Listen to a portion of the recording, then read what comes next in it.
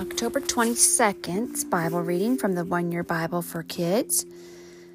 Today's reading is from the book of Acts, chapter 12, verses 1 through 19. About that time, King Herod Agrippa began to persecute some believers in the church. He had the apostle James, John's brother, killed with a sword.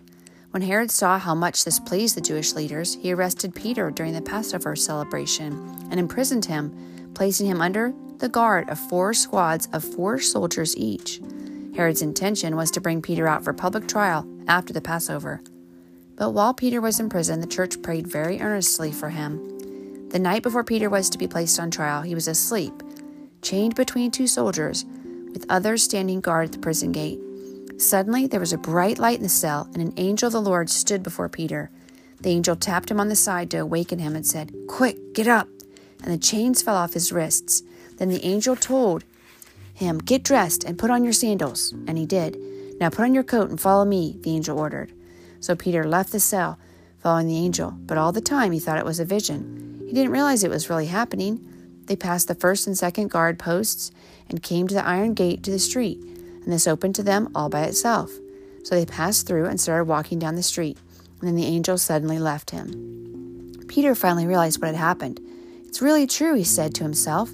"The Lord has sent his angel and saved me from Herod and from what the Jews were hoping to do to me." After a little thought, he went to the home of Mary, the mother of John Mark, where many gathered for prayer. He knocked at the door in the gate, and a servant girl named Rhoda came to open it. When she recognized Peter's voice, she was so overjoyed that instead of opening the door, she ran back inside and told everyone, "Peter's standing at the door." "You're out of your mind," they said. When she insisted, they decided it must be his angel. Meanwhile, Peter continued knocking. When they finally went out and opened the door, they were amazed. He motioned for them to quiet down and told them what had happened and how the Lord had led him out of jail. "Tell James and the other brothers what has happened," he said, and then he went to another place. At dawn, there was a great commotion among the soldiers about what had happened to Peter. Herod Agrippa ordered a thorough search for him. When he couldn't be found, Herod interrogated the guards and sentenced them to death. Afterward, Herod left Judea to stay in Caesarea for a while. The commentary says, remember, the commentary is what some people said, not what the Word of God, the Bible, the Holy Word says, okay? This is people's words, not God's words.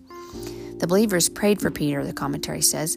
God heard their prayer and sent an angel to free Peter.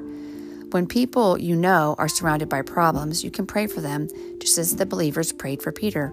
You can also ask others to pray for you. Remember that God is powerful. He can rescue you or give you the strength to endure. Ask Him for help. The question today is, what should you remember when you have problems?